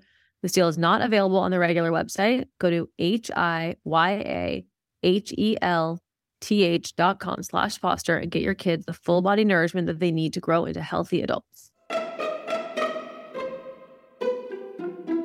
Article. But here's what this company does. It's really interesting. They basically cut out the middleman, right? Which is how they're able to keep prices what they are. The prices do not reflect the furniture. Like, it's crazy. Quality. Yeah, it just doesn't reflect it. It's like you look at it and you're like, what's the catch? How is this only this price? This doesn't even make sense. But it's really smart how they've done that, right? It's sort of like, what are those things, the little side sofa table things? Those are so chic. The boucle. Ottoman? Yes. The boucle ottoman. Chef's Well, I have 2 of their ottomans. I have like moss green ottomans, and they get compliments on them often. I know. You can organize your bedroom, your living room, dining room, dressers, nightstands, sideboards, all the things to get Sideboard. That's what I was trying to get from them. Yeah. It's very modern. It's like that modern, like No, it's not just modern. It's literally everything. They have I modern. know, but I find it to be modern and cozy. That's how I would But they don't just have modern. They have all different kinds of design. I know, but the aesthetic feels very clean. It doesn't feel like they have everything. They have modern. They have farmhouse. They have mid-century. They have all of it. Boho. Article is offering our listeners $50 off your first purchase of $100 or more. To claim it, you can visit article.com/Foster, and the discount will automatically be applied at checkout. That is Article, ARTICLE.com/Foster for $50 off your first purchase of $100 or more. At the core of jealousy is some form of insecurity that's playing out. Right? Always. And so always, right? And so when we think about like, okay, where have I been jealous before? And what is that activating within me? So maybe I'll put the question actually back on to the 2 of you of where you noticed yourselves most jealous growing up, and maybe where you notice yourself most jealous now, present day. Interesting. I was 1,000,000% the most jealous of Sarah. Is that true? Okay. 100%. It's so hard for me to hear that. Yeah. It's I was like- the most jealous of Sarah for sure. And I didn't like what it brought out in me, because it's like jealousy is a really unattractive quality to see and to also feel in yourself, because it's like you can't control it. But like Sarah always got more attention than me in a million different ways. And so today as an adult, I try so hard. It's the reason why I try so hard to embrace my age, to embrace who I am, to be really authentic, is because I never liked myself as a kid. And I wanted to be Sarah. So now as an adult, I'm like, well, I don't want to be Sarah. I want to be me. And I don't want to be that person. I want to be me. Oh, sorry about that. But I don't want to be this person or that person. Like I've learned to, maybe sometimes I overcorrect by being like authenticity is like such a huge part of my personality now, because I don't want to be that person anymore. Like I didn't like that 14-year-old self that like hated her sister because she was jealous of her. Like But I were don't you jealous want that. of me because you felt like I like got out, I like escaped, and No, like, I didn't want to escape, honestly. No, I really just felt jealous because everything was easier for Sarah. Like she was good at every sport. I was bad at every sport. She got straight A's. I got C's and D's. She got so much attention from boys, and like the boys I liked like had crushes on her. Like I just felt like I couldn't win. So I really tried to go a separate route and like, okay, what's my thing? Like I can't win in any and by of the way, Sarah's I was things. unaware of this. Like I was never like, oh my God, like this was not a dynamic that I was even aware of. Yeah, And because you weren't paying attention to me. But honestly, true. Like I did not grow up think. No, but it's true. No, here's the thing. Sarah was a really, really big part of my narrative growing up, and I was not a part of her narrative growing up. And I respect that now. But as a kid, it obviously course. broke my heart. But I have worked so hard. I'm so embarrassed of who I was as a teenager because I don't like. I think everybody is. I don't like that person like at all. It like brought out the worst in me. So as an adult, I try so hard to like not be competitive and like not be jealous and you're not, and try to be happy for other people when they have the things that I want, and like not, and like let Sarah have attention or have her moments without me like, thank you so much, taking them from her, because that's what I would have done when I was a 13-year-old, or sabotaged it somehow. Someone could be like, oh, Sarah's really pretty, and I'm like, she's a fucking bitch, you shouldn't be friends with her. And then I'm like embarrassed. I'm like, oh my God, I was like shit talking my sister. I'm like, I'm 14 years old, but that is probably shit talking me into the 20s. Yeah, probably. Yeah. But I don't think it's an act when you like Erin really is not competitive and really isn't jealous and genuinely like feels her friends' wins, like her girlfriend's wins, like who maybe don't feel hers in return, but she feels them. Like you authentically are that person. You're not trying to take on so like you taught yourself to be that way clearly because you didn't, where'd you learn it? Where'd you learn that? I mean, because you did grow up jealous. Yeah, I mean, I really learned not only of me, but of your step-siblings. Yeah, for sure. I just really didn't like who I was. And I just don't want to be that person anymore is really where it comes from. It doesn't mean that it goes away. I still have those feelings come up of like the surge of jealousy or the surge of competitiveness and it can come up with Sarah still too. But I really feel like there's that second voice that goes like, no. don't go down that road. I also feel like you've kind of, and please correct me if I'm wrong here. I also kind of feel like, and you're going to deny it, so this might not even be a point to saying this, but I think you've also like attached yourself to this narrative more than it actually was. Like this whole like idea of like, I didn't like who I was terrible. You were like a great kid. Everybody liked you. You were always funny. You were like the cutest by far of you, me, Aaron, and you, me, and Jordan. Like you were the blonde, the little blonde. Like you've, I think, gotten really comfortable with this narrative, like, because it's kind of like a good story. And I'm not saying that it wasn't real for you, but you got a lot of attention. You were the cute, funny one. You were the, like, I feel like everyone's favorite in a lot of ways. A lot of family members, like our aunts were always Aaron, Aaron, Aaron. So I just don't know if, I don't know. I don't know what I'm trying to say. I'm not calling bullshit on how you viewed yourself, but I think you've kind of like added on to it in a way because it's kind of like safe or it's like a good story for you, but like that actually you weren't this like little ugly duckling who just you were like a beautiful, funny, cool, like mom's favorite for sure. Anyways, I don't know. Well, but I mean, right, both of you are revealing, your experiences of each other. This is how you internalized it. And then do we just look for other data points to support the story that we already have when we're kids? Like, yeah, probably a little bit, but it doesn't change that there was jealousy there for you. And I think a lot of times jealousy puts us into contact with our worthiness wound, right? And I think about what you're describing right now, when it doesn't mean that you never have moments of trigger or activation where you're like, oh, there's that thing, but then you find a way to turn away from it. And I wonder if in your work on yourself, you have spent much time finding your worth outside of comparison with others, and that's what I hear when you talk about it is like why jealousy isn't as intrusive now today is because there is this part of you that probably has a belief system about yourself that is fairly strong. It doesn't mean that you don't ever have insecurities. It doesn't mean that you don't ever dip down. But when that little piece comes in and is like chirping inside and trying to bring you down, part of the work is about bringing ourselves back up, right? Instead of being focused on someone else, right? And like, that's the work of worthiness, right? Is that we can't outsource our worth, right? That like being jealous of someone else and either trying to bring them down or just bringing ourselves down is not an answer, right? That is not something that's going to help us, that's going to support us, that's going to grow us, heal us, et cetera. And so without knowing what your work is, that's my guess, right? Is that like you found a way to have a new belief system about yourself that had you stand on your own 2 feet apart from other people, right? That your worth wasn't dependent on your comparison to others, that your worth and your value in the world got to stand on its own 2 feet. Yeah. And that you come back to that over and over again anytime jealousy tries to creep in. That's very accurate. Listen, even talking about it is uncomfortable for me because I don't like the narrative that I was jealous of Sarah. And it's something I used to deny so much and it would like rile me up. And I feel even like a lot of people are jealous of their older sister. This is a pretty, it doesn't matter. I'm just saying for me, I didn't like that narrative. And so I used to deny it all the time. And even like Sarah sitting here being like, and I was the pretty one, like that would have been so hard for me to hear 10 years ago. Like 10 years ago, that would have enraged me. It would have made me so mad because it's like, I don't like that narrative. And today, sitting here at 40, I'm like, okay, I feel that thing come up that I don't really like the idea that hundreds of thousands of people are going to hear that. But then the second thought is that like, I don't think we have that many listeners. Okay, good. All right.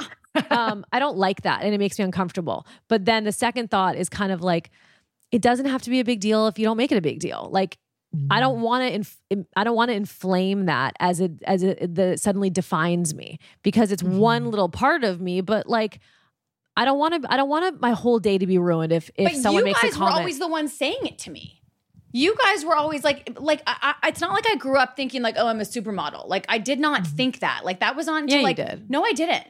That's actually not true. Well, you guys were always the ones who were like, oh, Sarah's the pretty one, or Sarah's so tall, or Sarah's the this, or shit mom or dad would say. Like, you guys were the ones that kind of like said that. It's not like I was that pretty. You really weren't that pretty. I don't know why we made such a big it's deal crazy. out of you. I look back at pictures like, I'm like, what was like all the hype about? I know. I'm literally like, you're way prettier now than you were when you're like 18. I'm like, model? Like, I don't see it. Okay, you just. Oh, I took it too far. Yeah, you just. Okay. All right. We found the spot. But there's one of the things that you're pointing to, Erin, that's really valuable for people listening is that when there is a big reactivity that we experience, that reactivity is an indicator that a wound is activated, right? That like it needs more healing. And that's what you did. Now it rubs you, right? It's like, there's like a little nudge. Sarah says it, I was the pretty one. And you're like, okay, I feel that, but it's not a huge reaction inside of you, which lets us know that you've tended to that worthiness wound enough, right? So that you're able to keep going with this interview and, still hang out with each other afterwards. Or it's just that I have wrinkles now. So she's less, she's less threatened. No, it's true. I think it's important for people to like understand that the work that I've done on myself and that I think the work that you help people do, it's not about making your buttons go away. Cause like your buttons are always going to be there. It's like allowing someone to push it and then you recover, or like making the buttons a little bit smaller, a little harder to find. They're all there. And the work I do is like, and I've talked about this, that I've been doing, I shouldn't say doing DBT therapy, but like doing DBT skills training. And a lot of that is like being comfortable with being uncomfortable. So that feeling comes up and my instinct is to like make a joke, or I blush a lot. Like I would turn really red, or I would get mad, or I would pick a fight or be defensive. And it's this new concept of like, okay, I didn't like that. I don't like how it feels. And then you just sort of sit with it. And then you just sort of like accept it. And then when you accept it, it kind of feels smaller than you thought it was going to feel, or it just kind of goes away. I describe it as the charge changing, that like over time, as you do that work, like the charge shifts and its hold on you shifts. And when you have the awareness, like engaging in it, like the ways in which I would engage with my mom in conflict at times, it's like I would jump at it, right? There was like a reactivity, the button was pushed and I am in, right? And now I don't engage, I don't get hooked into the pattern or the loop at all. And that's because I'm aware and there's a conscious decision of, if I engage in this, I know where it goes, right? It brings me to suffering. It does not bring me to peace, right? But again, with the healing work that we do, the charge lessens and the hold that it has on us starts to weaken. We are much more in the driver's seat. And it sounds like you've done really beautiful work. I think jealousy presents itself in so many like dynamics and so many different relationships. Like we talk a lot about women feeling competitive with other women, where there's no history, right? And we see it a lot in LA, a lot of competitive, Erin and I have said some of our worst experiences in business have been with other women, not with other men. It's been other women that have made us feel small and made us feel like we don't belong or whatever it is. So how can we help our female listeners be able to identify, right, why they're feeling this way, why they're making other women feel small, and how not to do that, or how to not be affected by, you know what I'm saying? Totally. Yeah. I mean, I think understanding the source feels important, right? Like if somebody else is winning, what does that bring up within me? If someone else is achieving, what's the thing that brings me into contact with, right? If somebody else is successful, right? Like what fear does that present for me, right? What's the story? In narrative therapy, we talk about like, what's the story I'm telling myself about it, right? This was made famous by Brene Brown. And it's a really great prompt, right? Like, what's the story I'm telling myself? And so, in this competitive culture, when we have, obviously in LA, there's a lot of, high achieving performers. And when we see somebody else performing well, why does that communicate that you are failing, right? Why is that not something that just exists independent from one another? So true. Erin just got back. She just said something so profound. Why is it that when we see other women performing well, doing well, achieving something, it makes us feel like we're failing instead of just going, oh, we're also winning. But it's like, right? Like, right. And so, so this like space for both of us. So for me, the way that I would think about this is like understanding the origin story around why there isn't space for you, right? Like, so were you compared as siblings, for example, right? Like a little bit of like, ooh, like there's that little activation button that can get activated. Were you compared to other kids in your school? What happened when somebody did better than you? Did a parent become critical of you, right? Or if you were not achieving at a high level, right? Were you verbally abused? Were you put down? Did you lose connection and validation and approval? Like some of the things that I was saying before. So when jealousy is tied to worth, and worth is tied to performance, to success, to achievement. And then that's tied to love, connection, validation, right? Like you can see why all of those like underpinnings and all of the like underground tunnels like get us to this place of needing to either bring other people down, not cheer for them because it feels like it's strips away or chips away at our own self. There's layers. Everybody's story is different as to why I cannot celebrate you, why your success says something about me. But I would encourage people to start with understanding the origin story around your worth. Jealousy too. I mean, right now you're talking about jealousy of like other women. Sometimes it can be within partnership, right? Like, and that to me probably is more tied to our relationship with trust as well. So worthiness and trust wounds are really common. We'll see them with jealousy quite a bit.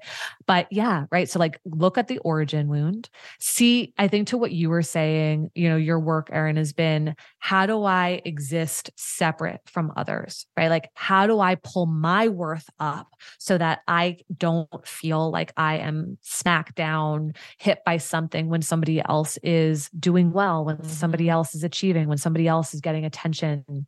I don't feel like you're rocked when other people are achieving. Like, I really think you're really actually very happy for those people. Yeah, I think, I mean, I'm by no means perfect at it. I still struggle with it, but I think that I just honestly, like, I think in some ways it probably comes from somewhere unhealthy too, because Sarah always excelled at everything. I decided I didn't care about anything, because if I don't care about school, then it's okay that I'm failing at it. So sometimes I don't care enough about success. I don't care enough about accomplishing things, because if I care and I fail, then I'm going to be embarrassed. But if I didn't care, then it's okay. But it makes it hard for me to celebrate things. You know, when something good happens and people are like, oh my God, that's so amazing. I'm like, well, you know, and I always say like the downside. Well, it's not as good as that thing. Or, well, it's not, you know, You're like waiting for the other shoe to drop. Yeah. I don't like tie too much of my happiness to that, because then what if it falls apart? Because I was never good at anything as a kid. So I'm not really used to being like the winner. I'm used to being the loser. And I'm more comfortable there, if I'm being honest, you know? So I maybe I'm not competitive, but like it also, like you were saying, like there's always some disalignment. Is that what you said? Misalignment, misalignment in some areas. So then, what are you jealous? Because she asked, actually, and we're terrible interviewers if you haven't noticed. But she asked, "What were you jealous of as a kid, and what are you jealous of now? What are you jealous of now?" I'm honestly really jealous of people who are able to like disagree with someone and not lose their cool. Someone who can respect someone's opinion that they, you know, find atrocious. Someone that like, I'm not good at that. Like I put Erin at a conservative dinner, you know what I mean? Yeah, like I that's my struggle, is like staying calm, cool, and collected and not judging other people and like respecting where someone else is coming from. I have a really hard time with it. And I'm jealous of people who can like comfortably apologize and who can, you know, respect someone's different opinion and not that's the thing that I'm working on with my therapist through DBT skills training, which is like, is that the goal of any interaction is that you have to feel good about yourself afterwards. It's not about like saying the right thing. It's not like, what does that look like to you? Maybe that looks like, you know, proving your point calmly, or maybe it looks like respecting the other person. Like you have to walk away and not spiral afterwards. What does that look like? That's what I'm working on. How full circle though, right? Because like it brings us right back to your wound, right? Like when you are jealous, right? The thing that's getting activated. Why can I make space for people to have differences of opinion, to disagree, right? It's like, no, disagreeing makes you the problem, makes you wrong, right? And like, there we are right again, back to the wound is like, beautiful. It's like you have beautiful awareness of it. And it's like, it's the arrow that just keeps pointing us back to what continues to need more and more resolution when it does show up. But I think you also just revealed how you protect yourself from it is by, okay, I can cheer for everybody else because that's actually an easier place for me to exist. And so I think you're pointing at an area of, well, wait, how can you take risks, right? Instead of hiding in the like second spot, you know, like how can you take risks? Because what you're doing is avoiding failure by shrinking yourself a little bit. Mm-hmm. Yeah. It's true. I guess we're all really fucked I up. was always jealous of people like that had unconditional love. Like the families that I attached myself to were not the families who were like, where the kids were just like allowed to do whatever they wanted, or like I attached myself to Jen and Sarah Meyer, unconditional love from their mom and dad. Kate, unconditional love from her mom and dad. Jacqueline Wishnow. These were families that were families that did family dinner every night. Like I attached myself to the families that literally had family dinner every night. Like I didn't attach myself to the crazy families where like the kids could just get away with anything. Even though when we had family dinner, she refused to show up. Because I didn't. I know you didn't want it You from didn't us. feel. No, it's because our family was broken. It was mom and it was you and Jordan. And mom was upset all the time, wishing she still had her family. So it was an incomplete family. So it was like a reminder of mom felt like things were missing at that table. So for me, it was like, I can't even deal with that. I can't even deal with like this incompleteness. So I'm going to just go find completeness. Like I'm going to go find it. Like, and again, I didn't know this a few years ago. In my mind, I was like, what was my problem? Like, and it really has taken so much peeling back to figure out like, why did I not want to be around? Why? I had like so many good things to be around for, you know? But that was my jealousy. And then now I guess I'm jealous of people who are doing things that I wish I was doing or that I felt like I'm capable of doing, but I'm like too scared to or am whatever. Like professionally? I don't know. Just and like amazing family units, like great, like, I don't know, just, in everything. Well, you decided to share the example of amazing family units, right? And it's like, it brings you right back to it. It's like you're seeing the loop is where I'm jealous, is where I still hold a lot of pain. And, you know, whether it's what you were jealous of growing up and where you attached yourself to when you look around and you see family units operating in a way that feels smooth and expansive and beautiful and amazing, right? And even though you can sit here and say, like, I know that I'm a great mom, right? Like there's still that insecurity, right? That presents itself, and you look to others as like doing it better or having it more put together, or I don't know, whatever. What would you say? I don't know. I mean, I think like, and Erin said this to me before. She's like, oh, all of a sudden now you want the cleavers. Like you never, you know what I mean? But it's like, I always actually did. And I am jealous. I hate that people look at our family as Jesus, their fucking family. Oh my God. It's so blah, blah, blah. How do you deal? That doesn't feel good. Like a lot of people have a lot of things to say about our family, to our face, behind our back, in the press, whatever it is. We're this like dysfunctional, oh God, poor you. I mean, on a regular basis, people are like, oh my God, like, are you okay? You know, whatever. And it sucks. Like I am jealous of just really normal families. Yeah. I always say, like, when stuck, grieve more. When activated, grieve more. When, you know, it's like grief is such the answer for so many things. And like I appreciate both of you being so honest and vulnerable and, you know, talking openly. You have a lot of insight and a lot of awareness of things. I know you feel like you're late to the game, but there is a lot of awareness, but there's also a lot of pain that still needs, you know, processing and grieving. And You've been very I hear that loud and clear. Selfish with your time, because we've actually made this all about us. And the audience asked 9,000 questions. So we're going to have you back. Can we ask just a few audience that we can, not rapid fire, but like, yeah? Yeah. Can you? Let's do it. Okay. Also, like, should you be our therapist as like sisters? Like, oh my God. I'm pretty sure we need you. So can we do like sessions? Family therapy, as many people in the room as possible. Oh my God. Well, that's interesting. Oh Okay. my God, So terrifying. if someone's listening to this and they've never even started and they're listening to this and then they're like, oh God, I have all these wounds. Like, let's not give a really long answer here, but like, what is the first step? Like, just like, what is the first step? Okay. One of my favorite questions was a big question that was asked of me when I was doing this work was, what did you want the most as a child and not get? Okay. Big feelings, lots of stuff that can come up there, but that's such a good question to point you in the direction of your wounds.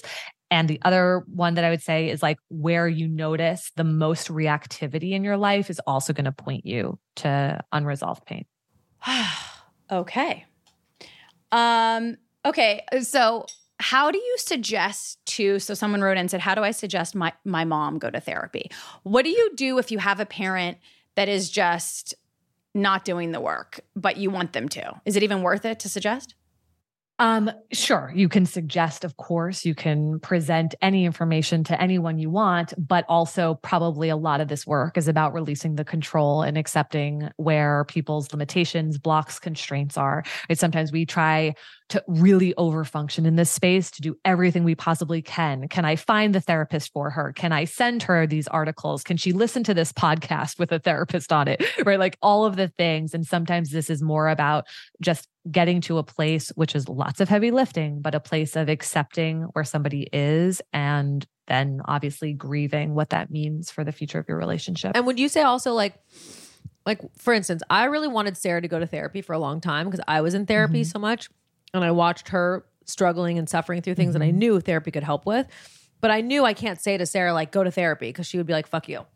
Right. And so instead I was just like, would talk to her about the therapy that I was going to and the things that I would learn and stuff. And then one day I was like praying that she would be like, I want to go to therapy. And then one day she was like, should I start seeing that therapist? I was like, yes. It worked. Oh my God, it worked. And it was like, she just watched how it was helping me. And then it made it want it to help her.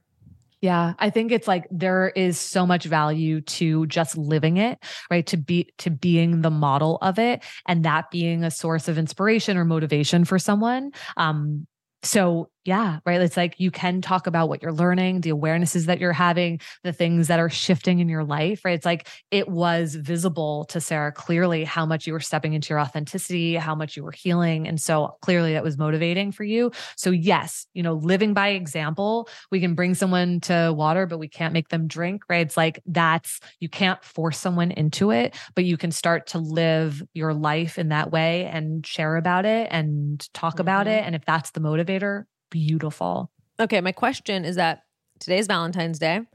Yes. And we had an event last night for Favorite Daughter where we invited a bunch of women to come because Valentine's Day can be really depressing and stressful for someone who's single. And we wanted to create something that was like fun and positive around it. And we met so many women last night and they're all so great. And so many girls that I was talking to were like, I don't know what else I can be doing. I don't want to be that girl that is like desperate and anxious and sad, but I'm, whatever age she was. I'm 36, I'm 42, I'm 39. Some girl's 29 and she's like, feels like it's too late for her. And they're struggling so much to feel happy in their lives without the partner that they want. And I give them advice, but it's only based on my experiences because I did meet my husband so much later that I do have some experience in this. But I struggle sometimes because I really see how hard it is. It's really hard to meet your soulmate, the person you're meant to be with, the person, like you said, the perfect puzzle piece to your issues. And I don't know, like, what do you say to someone who I look at these girls and I'm like, I search my brain, like, who can I set them up with? Like, how can I fix this? I want this girl to feel better because it's so fucking scary walking the world alone, not knowing where your person is. So what is your advice to the person who can't control when it's going to happen? Like, I know it's so hard. And I do want to validate the fact that it is hard to find partners and that connectivity. Like, it's not just like, go out and make yourself available and all that. And like, it'll fall into your lap, right? Like that doesn't seem to be the experience that most people have. I love this quote from Warsan Shire that I will be posting later today, actually, which is, my alone feels so good. I'll only have you if you're sweeter than my solitude. And that quote was a quote that I lived by when I was single.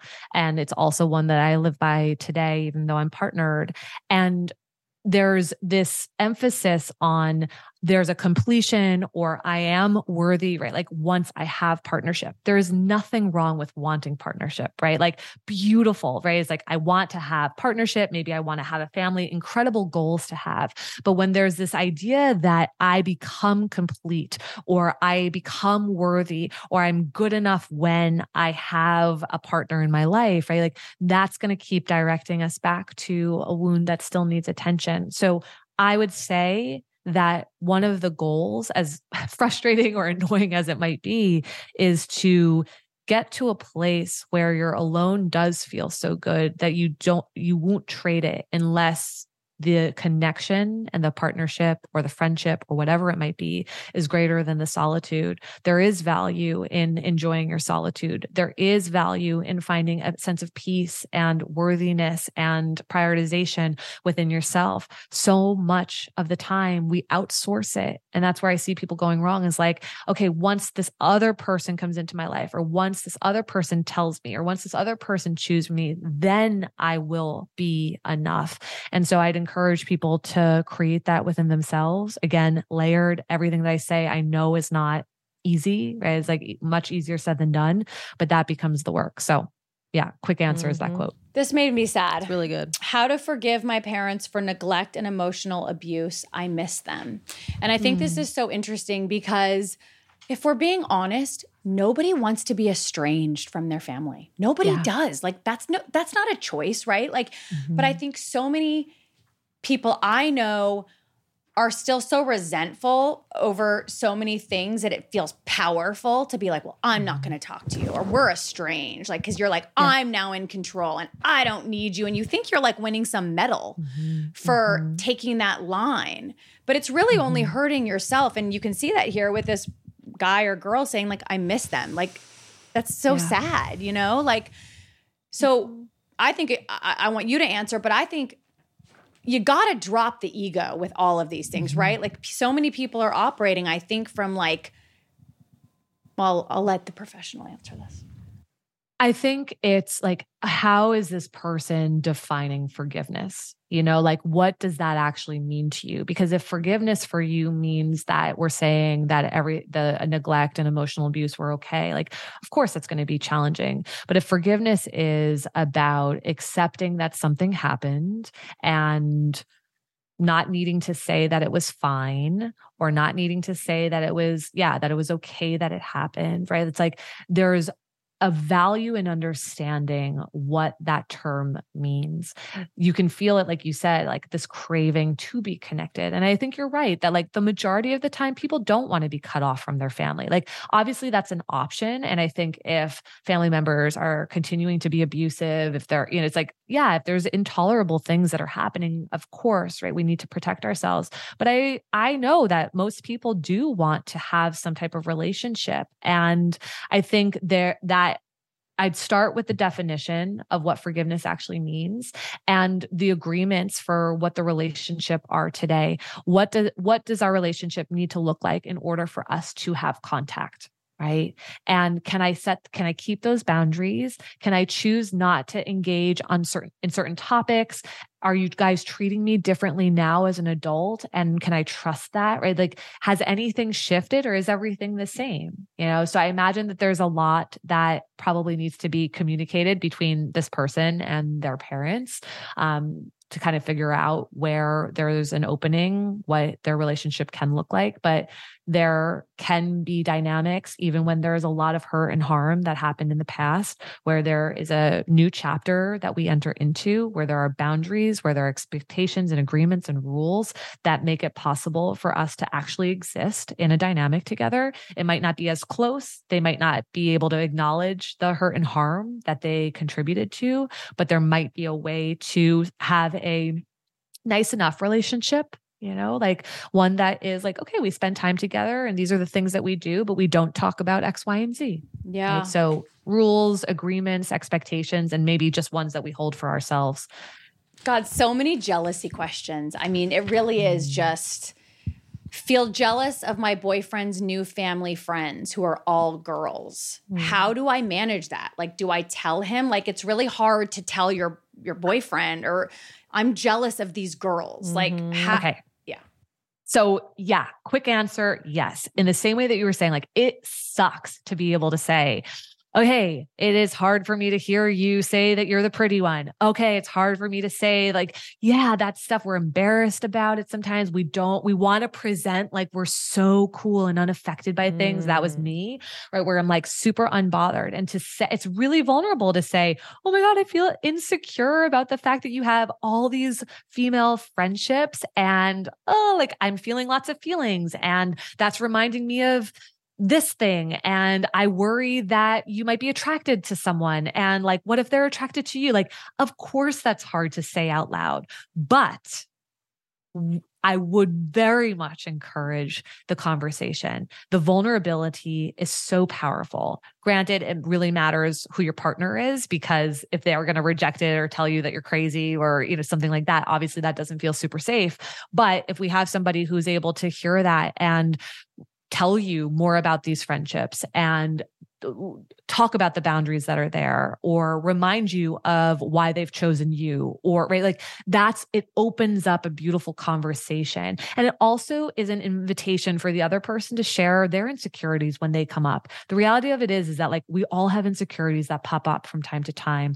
And we want to have an environment within our romantic relationships where we can share that with each other. We want to know what is happening in our own internal worlds and their internal worlds. That is the stuff that allows for relationships to thrive and develop and expand. And so I get it. It is scary as all hell to say that out loud, but there is so much that can be birthed from that place when you have somebody who can hear it, which I know is not always the case. When we have somebody who can hear it, who can, engage in that conversation. But Erin and I are just learning now what you said, that vulnerability is power. Like over my dead body, what I have spoken my true insecurities to guys in my 20s, right? And one of the guys who I was just always too cool for school with and could never be vulnerable with told me years later, he was like dating this new girl. And I was like, oh, like whatever. And he's like, when I knew I was in love with her? And I said, when? And he's like, when she said to me, I know you could be with someone like way prettier than me, but like, I'm so happy you chose me. And in my mind, I'm thinking, what a loser that she said that. That is crazy. Like I took that as like, what a weak, embarrassing, but he took it as that she was so secure to be that vulnerable in that moment, telling me her biggest fear possible, which is that you could be with someone prettier than me, but he looked at her as that she had never been more beautiful in that she was admitting her moment. Insecurity in that moment instead of pretending to be cool, which like we all kind of pick up on, the energy of someone when they're being disingenuous. We always can pick up when someone's like, boasting or like, or faking it or bragging because they feel insecure. Like it's such a telltale thing. And so don't you think like on a human level, it's like we're not attracted to something that's inauthentic? Absolutely. Absolutely. And yeah, like we can sense it. And the reality of it is like faking it or pretending doesn't actually lead us anywhere good. You know what I mean? Like all that it leads you to is pretending like you're unaffected by something that is affecting you. Like what do we think that's going to do? Right? It's like you're going to be totally happy and fine and secure. Like, no, it doesn't work that way. And so, yeah, there's a beauty, like when we have a depth in relationship where we can hold and tolerate people's insecurities and fears and doubts, right? Like that is the beauty, that is the power, because so much is created from that place. So interesting. It really is. Yeah. Well, it sounds like we need an entire podcast on jealousy. Seriously. Well, hold on. We do. Yeah. And all dynamic and like there's just so many dynamics where jealousy is at play. So much. I mean, you're jealous. We're jealous of your 3-year-old niece. I know. It's so like dark. we gotta. I hope she never finds out about that. So Marina doesn't tell her. This podcast will be long gone before her listening days, right? It's like she'd have to go really deep into the archives. True. Oh my God. All right. Well, we're at the 2-hour mark. Yeah. But like, I'm not ready for it to be over. You're amazing. You get us. You just get people. You're incredible. I think you need to come on once a month. I agree. Thank you for those kind words. It means a lot. I appreciate you saying that. And yeah, such an honor to be in conversation Yeah, with thank both you of so much. This was All right, very- honey, we're going to sell those books of very yours. Not that you enlightening. need us, but No, this was really enlightening. Thank you so much for coming on. I was so excited about this, and you did not disappoint. no, you did not. Thank you so much. If you like this podcast, leave a rating and review. This podcast is executive produced by... Can you not use that voice? I'm sorry, I'm trying to sound... Yeah, but you don't need to make it sexy. This podcast is executive produced Just by do you have a normal voice? Aaron Foster, Sarah Foster, and Allison Bresnick. Okay, I'll take over. Our associate producer is Montana McBurney. See? Our audio engineer is Josh Windish. This show is hosted by Simplecast. See, that didn't sound nice. That sounded great.